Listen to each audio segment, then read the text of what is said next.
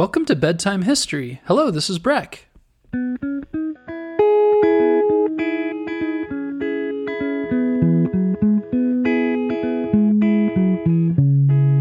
First, a shout out to our newest Patreon donors, Sunvi from Sunnyvale, California, Hannah and Mary Kate in Upper Arlington, Virginia, Harris and Cannon from Caldwell, New Jersey, Lucy and Oliver in Bakersfield, California, and Maisie and Charlie.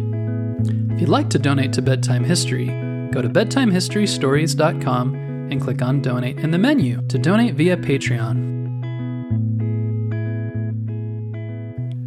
Can you hear that? Ding ding! It's the neighborhood trolley making its way back from King Friday's castle to the neighborhood of make-believe. It's here to deliver a message to all of you about the man known as Mr. Rogers.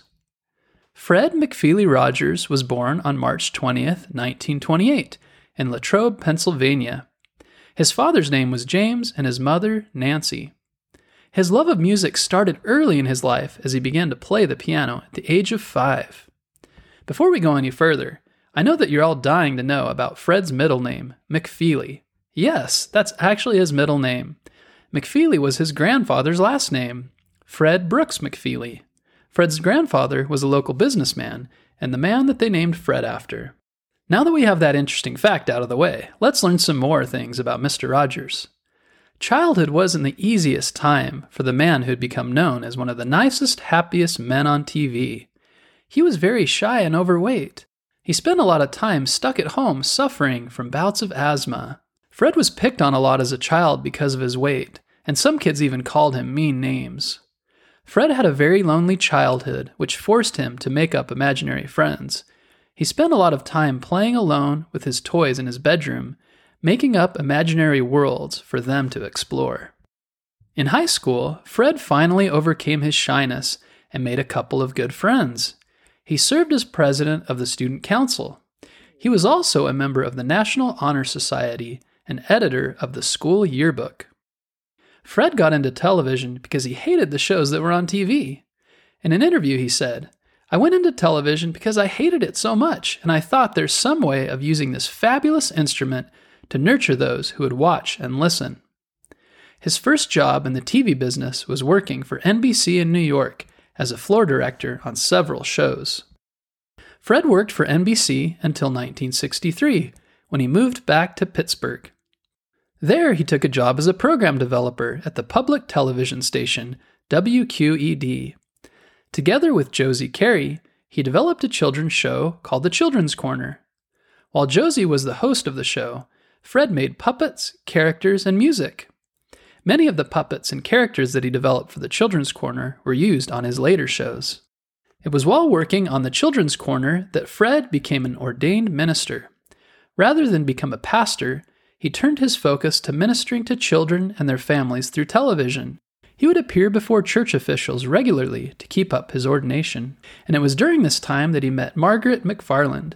Margaret became his key advisor, collaborator, and child education guru. Most of Fred's appreciation for children came from his work with Margaret, and later Margaret helped with Mr. Rogers' neighborhood scripts and songs for 30 years. The original Mr. Rogers show ran from 1963 to 1967. It was a black and white, 15-minute long show and was the first time that Fred appeared on TV as Mr. Rogers. In 1967, Fred headed back home to Pittsburgh with his wife and 2 young sons. Mr. Rogers filmed 895 magical episodes of the show between 1968 and 2001.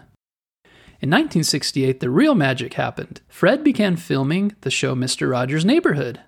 Oh, can you hear it? I hear it. The show's about to start. It's a beautiful day in the neighborhood, a beautiful day for a neighbor. Would you be mine? Could you be mine? Won't you be my neighbor? Every show started this way. Mr. Rogers would sing this song, greeting everyone while changing from his jacket to a sweater and his dress shoes to sneakers. He was now ready for the show's adventure to begin.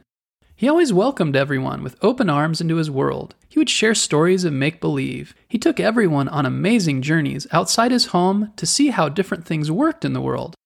But most of all, he taught many lessons about life. The show ran the same way for the entire time it was on the air. Mr. Rogers would introduce the show's theme. Then he'd leave his home to visit another location. He would let everyone see how different things were made or built. Once he finished his visit, Mr. Rogers left and returned home. Now he knew it was time to visit the neighborhood of make-believe. Mr. Rogers headed to the window seat by the trolley track and tells the viewers about the story they were about to see as the trolley comes out. The camera follows it down a tunnel into the back wall of the house as it enters the neighborhood of make-believe. Each story and lesson would take place over a week's worth of episodes. Each involved puppets and human characters. The end of the visit occurred when the trolley returned to the same tunnel from which it emerged, reappearing in Mr. Rogers' home. Mr. Rogers always had the last talk with the viewers before the ending of the episode. Unlike the show Sesame Street, which focused on teaching kids numbers and letters, Mr. Rogers' show focused on things like developing feelings and having good morals. There was no other show quite like it. In 1969, Fred went before the U.S. Senate to help get more money for PBS, their TV station. Fred wasn't well known, but he had the ability to be very convincing. He was able to connect emotionally with everyone he spoke to. His words helped get money for the television station for many years afterward. It was also considered some of the most powerful words spoken before Congress. In 1970, President Nixon appointed Rogers as chair of the White House Conference on Children and Youth. Not bad for a guy who was so shy as a child that he only played with toys. Now he was using his talents to not only help children everywhere, but also to make sure the TV station had enough money to keep making Mr. Rogers' Neighborhood for years to come.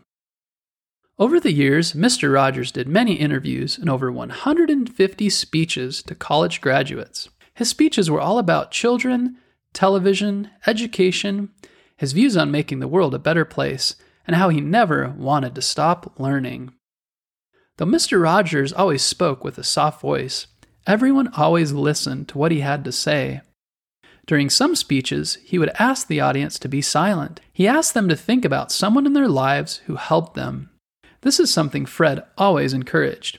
He always appreciated others for what they've done.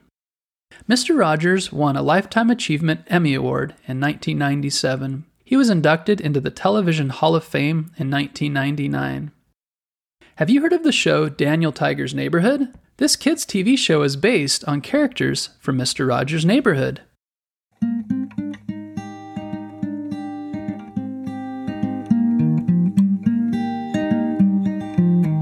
We can all learn something very important from Mr. Rogers.